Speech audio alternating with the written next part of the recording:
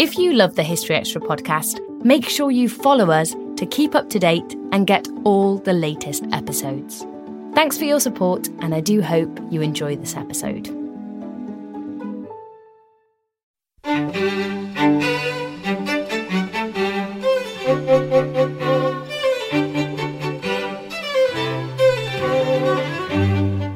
Hello and welcome to the History Extra podcast from BBC History Magazine and BBC History Reveal.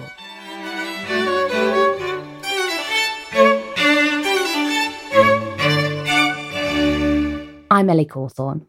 This week, Queen Elizabeth II has been celebrating her Platinum Jubilee, the first monarch in Britain's history to reach this historic milestone.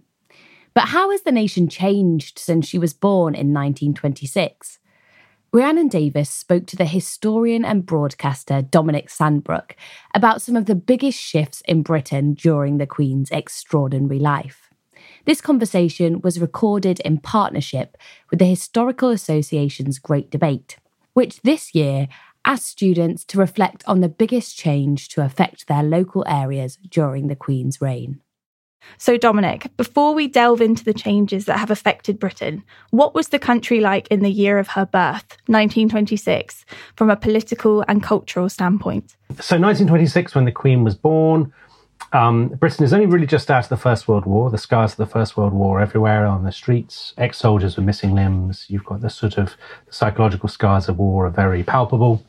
So you've also got Britain is there's a very high unemployment. Britain feels like quite embattled country in many ways. There's been a war in Ireland, the Irish War of Independence.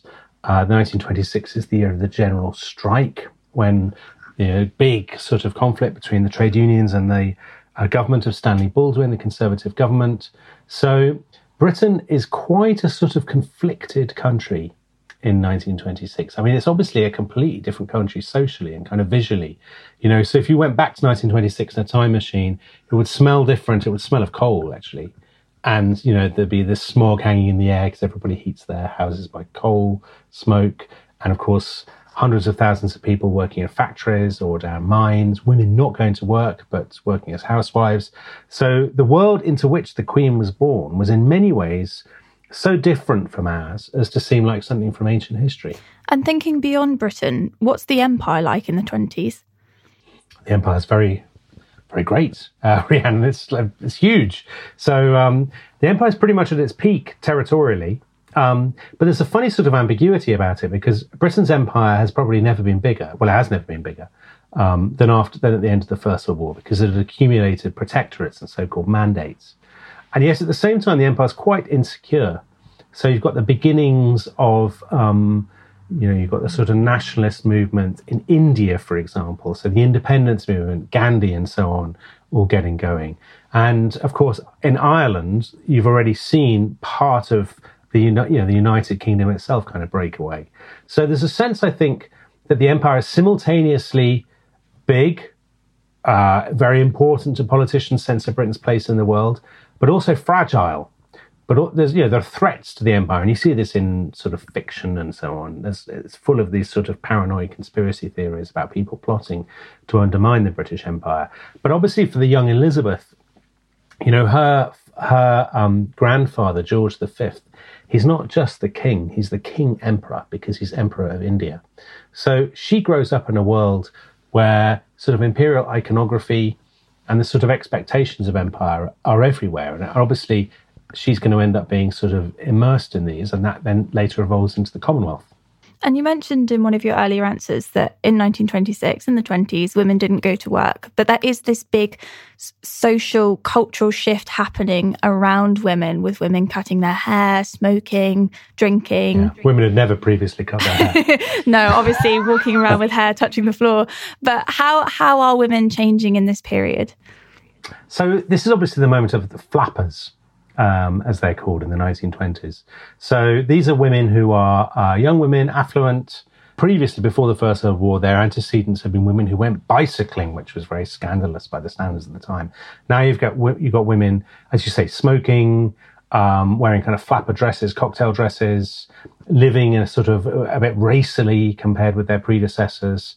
So yes, there's definitely a sense that sort of masculinity and femininity are kind of in flux.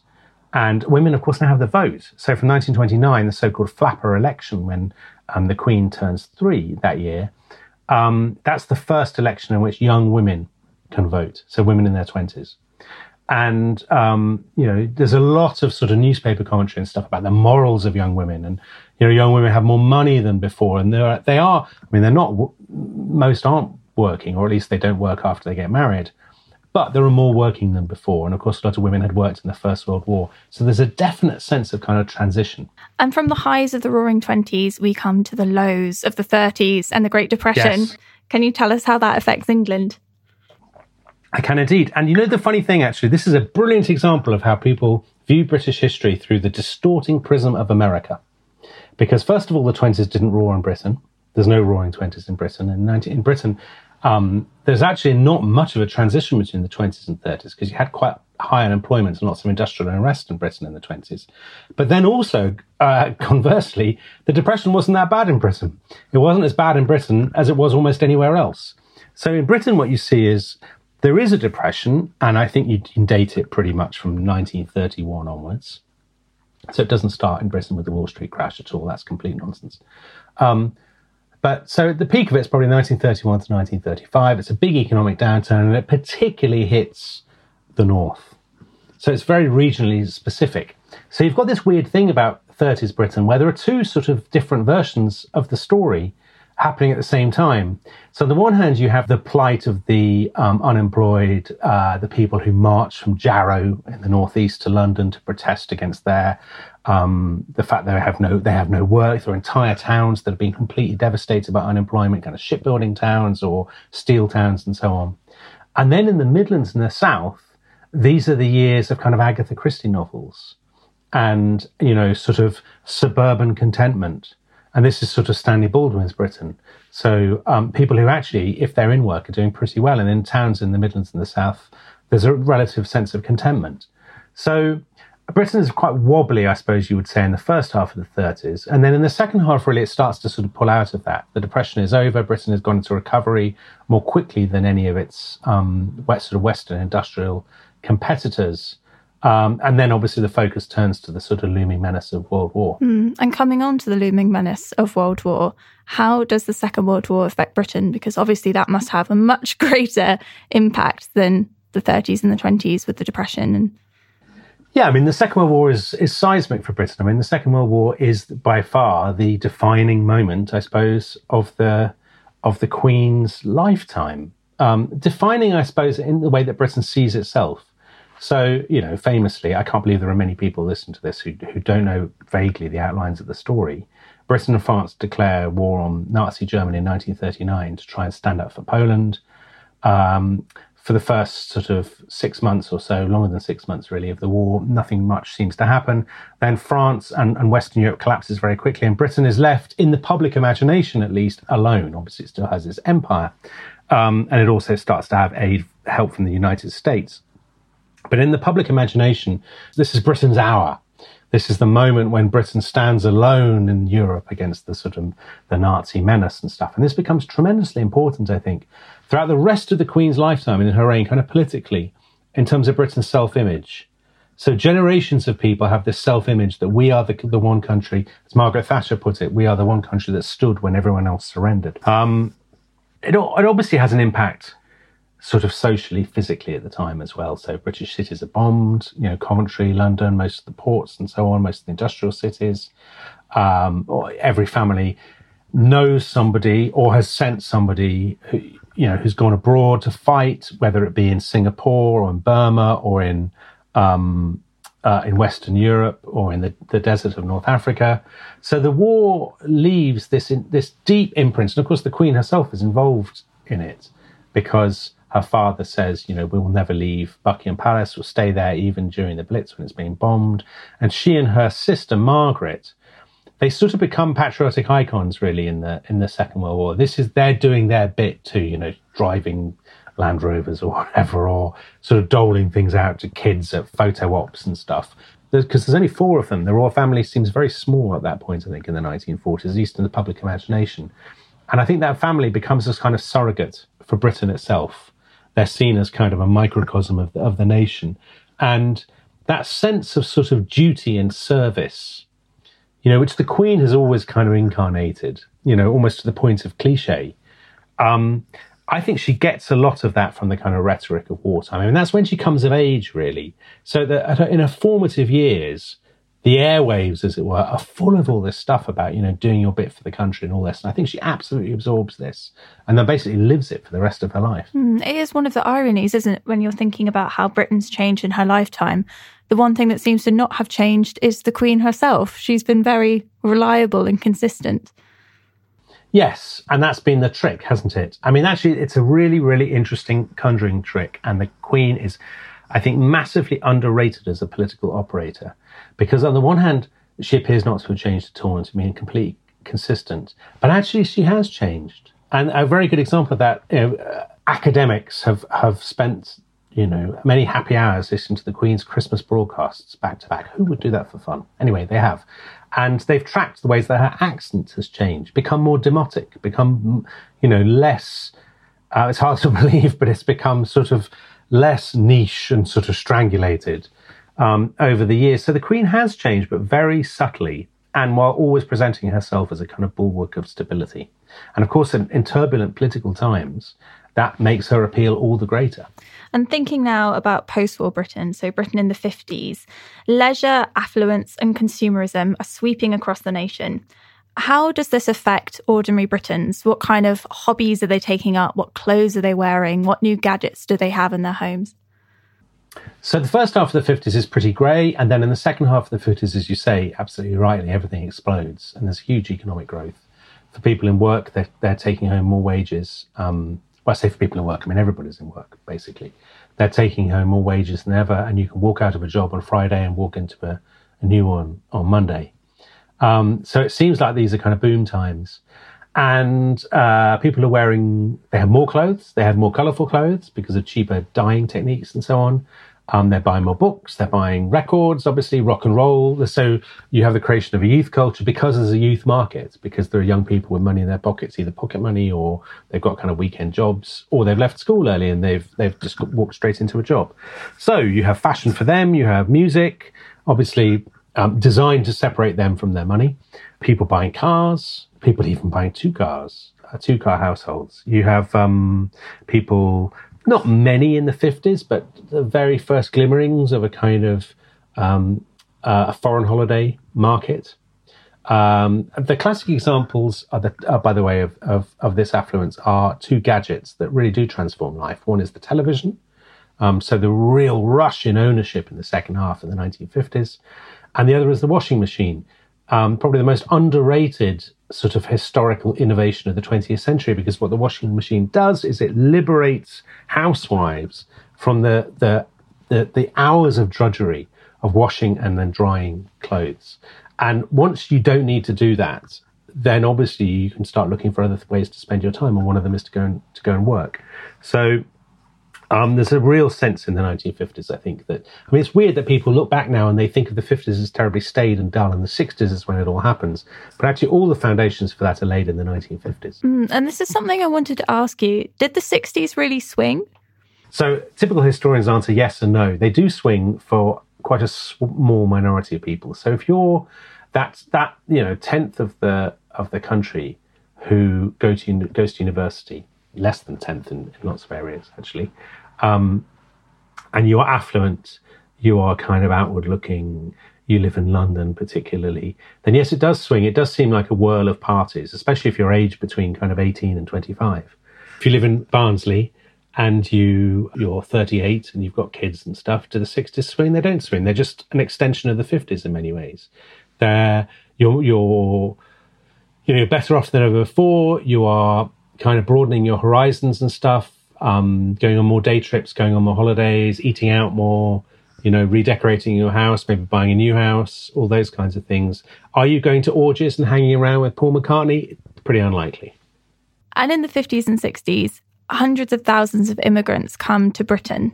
How does this change the nation? Well, it's an interesting one about immigration, actually, because the sort of trend now is to say, well, there have always been lots of black people in Britain, so this wasn't such a big change. I don't think that's right, actually. I think it was a very big change.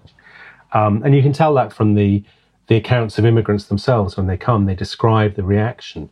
So the hostility sometimes, but also people are very curious. It may shock some listeners, but it was intensely unpopular. Probably the single most unpopular development of the 1950s and 1960s. But Britain badly needed labour. There's also a sort of push factor from the colonies. People want to move to, maybe sometimes to escape sort of straitened economic conditions. They believe a lot of the rhetoric about imperial brotherhood. They want to make better lives for themselves in what they've been told for years is the mother country and so on. So yes, you have hundreds of thousands of people moving to Britain from basically two parts of the world. One, the Caribbean, the islands of the Caribbean, and the other, India and Pakistan. And they tend to settle in specific areas that need jobs, that need labour. So, for example, the mill towns of West Yorkshire, or in London, or in the West Midlands, immigrants work in the foundries and so on, or they work driving buses and all these kinds of things, or for the NHS.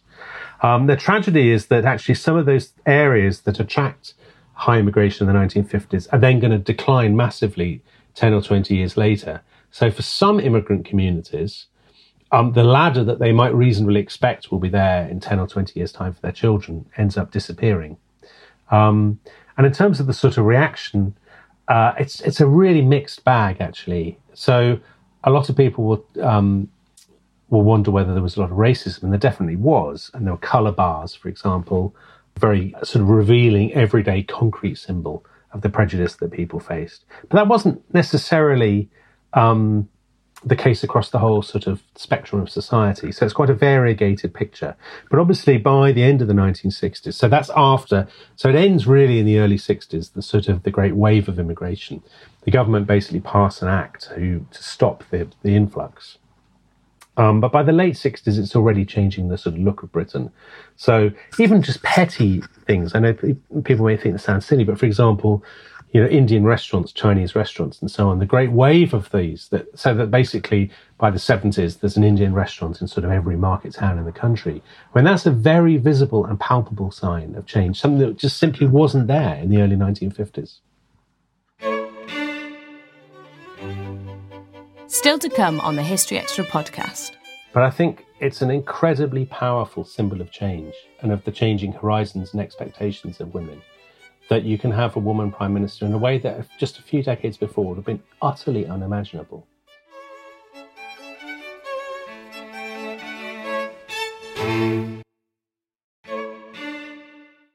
And coming on now to the 70s, when I think of the 70s, I think of strikes and the winter of discontent. How true is that? Is it the economic downturn that really dominates the decade? What would you say the biggest changes are? I spent far too long thinking and writing about the 1970s to be able to give you a sort of a 5-word answer for this, unfortunately. So the strikes, the winter of discontent, they definitely happen. The 1970s in many ways are a very miserable time for Britain. Emigration is at a kind of all-time high, certainly a sort of post-war all-time high. There are IRA bombs going off in pubs. There's a sense of kind of government impotence and helplessness. As you say, there are periods of intense industrial unrest, inflation heading towards 30% in 1975. Then in 1976, Britain has to seek a then record bailout from the International Monetary Fund. So yes, there's a very bleak side to the 70s. And I think the public narrative that people told about their own country, they sort of said, well, the country is absolutely going to the dogs. And that was pretty widespread. And yet the paradox is that for a lot of people, actually, life had never been better. So there's another side of the 70s, which is kind of the good life and sitcoms and space hoppers. The 70s that I grew up there, I was born into, basically. And especially younger people, I think, if they go to university, they often remember the 70s quite fondly. And they'll say, well, we went on our first foreign holiday in the 1970s, for example. It's a kind of a strangely conflicted picture, because on the one hand, it's a time of great anxiety and a great sense of national decline. And on the other hand, there's a great sense of ambition. and a sense of aspiration. Of course, the person who incarnates those two things is Margaret Thatcher, because she kind of ticks both those boxes. And I wanted to ask you about Margaret Thatcher. How does her premiership change the country? Because I think most of our listeners will be definitely expecting Margaret Thatcher to come up in the biggest changes that have wrecked Britain in the last few decades. The one thing that people always underestimate is the fact that she's the first woman prime minister. I mean, people mention it and throw it away as though it's just a kind of answer to a quiz question. But I think it's an incredibly powerful symbol of change and of the changing horizons and expectations of women, that you can have a woman prime minister in a way that just a few decades before would have been utterly unimaginable. So I think that's the single biggest thing. I mean, when she goes for her meetings with the Queen, the two most powerful people in the country, both women. And I think the symbolism of that shouldn't be underplayed. But obviously, Mrs. Thatcher is by far the most divisive prime minister of the Queen's lifetime, the Queen's reign. She pushes through changes that, historians argue very bitterly about these things. My take would be probably that she, by and large, she hugely accelerates changes that probably were already underway.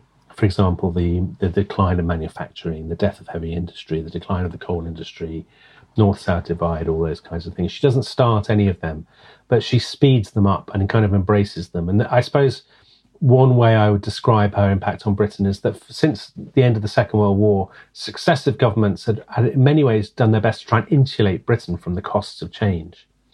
Mrs. Thatcher is really the first prime minister, I would say, since 1945 who really embraces change.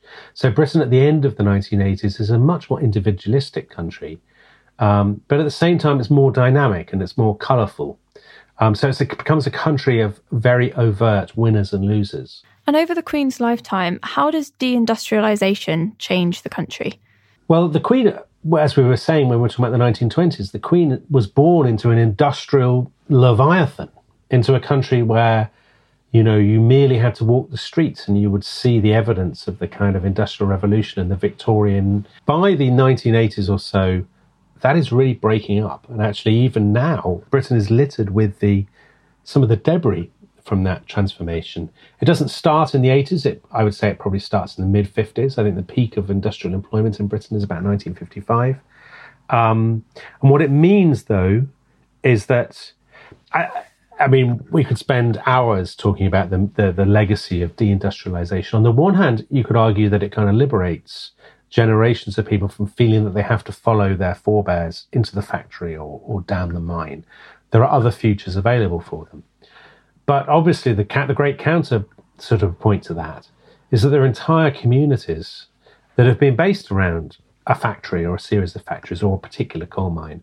And once that economic rationale has been taken away, they feel like abandoned and declining communities. And actually, one of the stories of British politics since the 1980s has been the attempts of successive governments to try and deal with the kind of detritus of deindustrialization. What do you do with those communities that have been left behind, where you've got huge rates of unemployment and child poverty and so on? So yes, it has a massive impact on the way that Britain sees itself and the way that ordinary Britons live their lives. And coming on now to the 90s, you've got the rise now of New Labour under Tony Blair and Gordon Brown. What impact does this have on the country? How does it change politically? Well, the Tories have been in power from 1979 to 1997, this extraordinary 18-year period in office. And the Labour Party won a landslide in 97 under Blair and Brown. And this was seen as this sort of new dawn. Certainly that was how it was perceived at the time, particularly by younger people, as this kind of new dawn and an era of great modernisation. And I think it's certainly true that for certainly the first half of New Labour's time in office, which goes up to 2010, there was a strong sense that Britain was becoming a much more modern, self-confident country. In many ways, the battles, they were lucky in some ways, New Labour, because the battles had kind of been fought for them by Mrs. Thatcher in the 1980s. So they didn't have these big they didn't have to confront these big issues anymore. They basically kept a lot of her legacy in place, actually, which annoyed some of their own activists. But by and large, that period, certainly the first part of that period, it seems like quite this sounds harsh, but quite an age of relative complacency.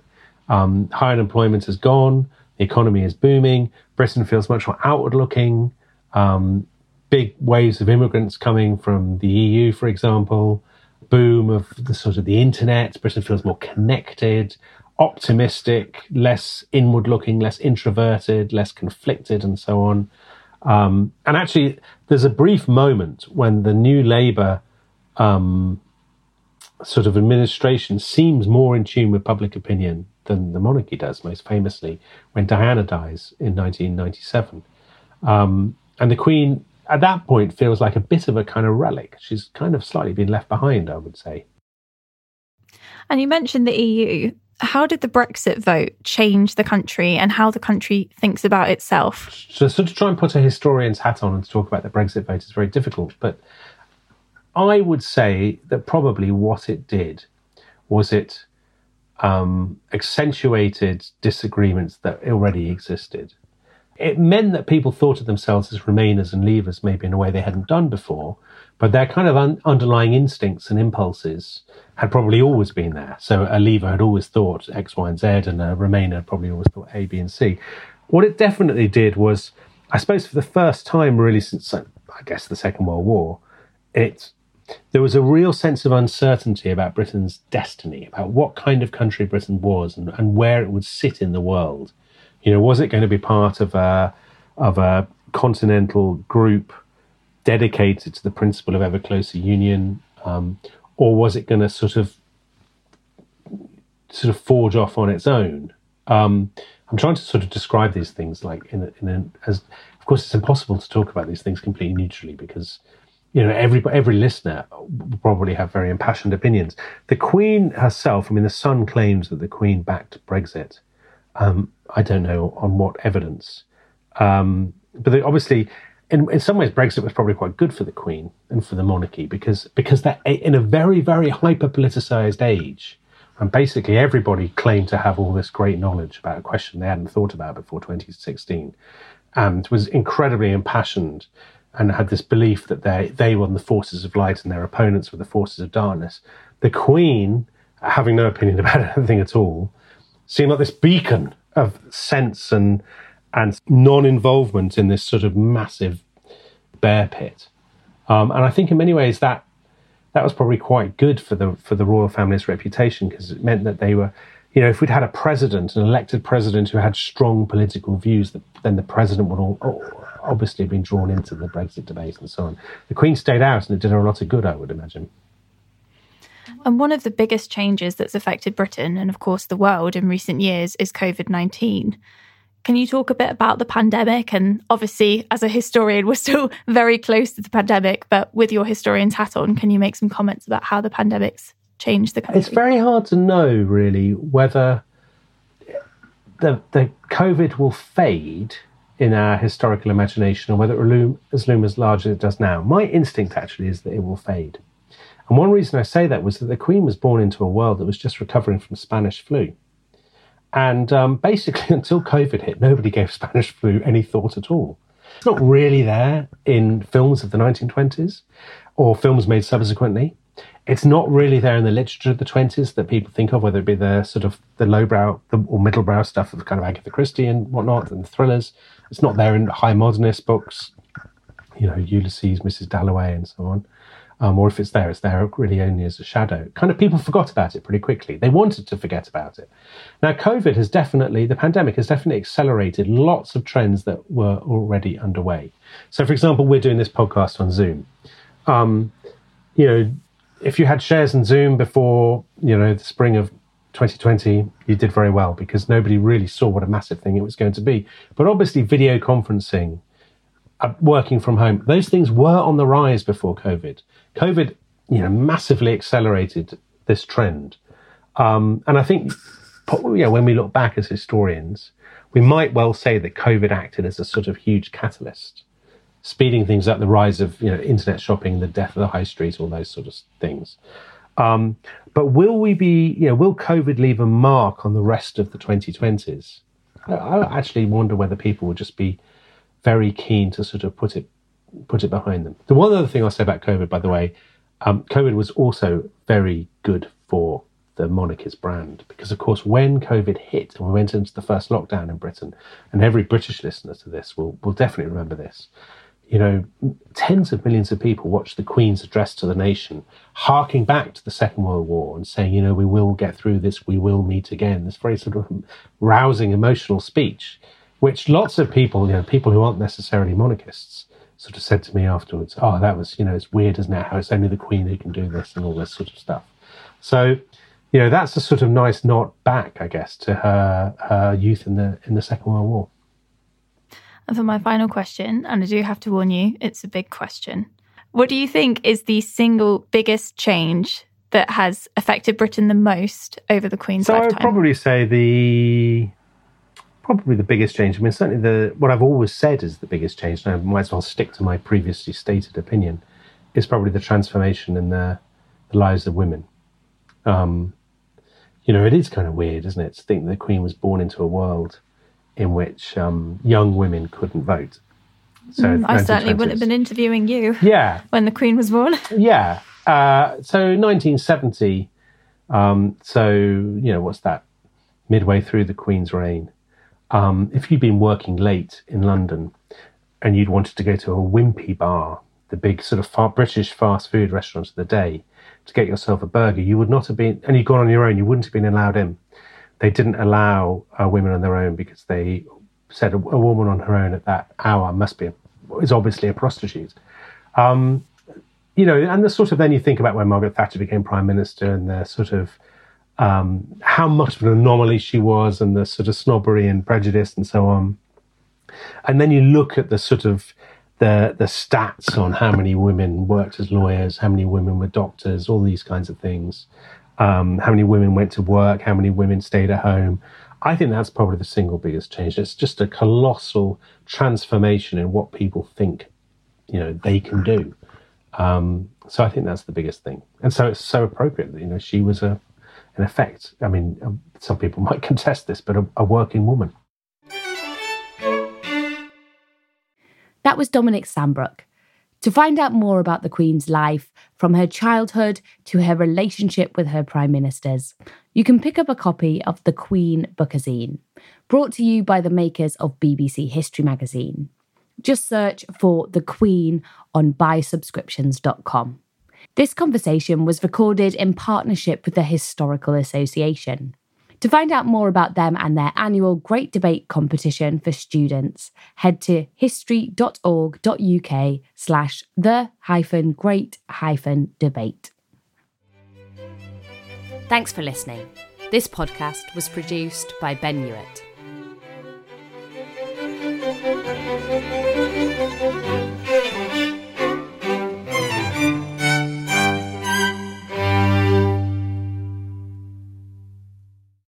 A collision between a Chinese jet and an American spy plane. He came and rammed into our left wing. With relations increasingly strained, what are the chances of things spinning out of control? The Western world was asleep. I'm Gordon Carrera. I'll be exploring the friction in this most important of relationships and asking, has the West taken its eye off the ball? You cannot ignore China. From BBC Radio 4, this is Shadow War, China and the West. Listen wherever you get your podcasts.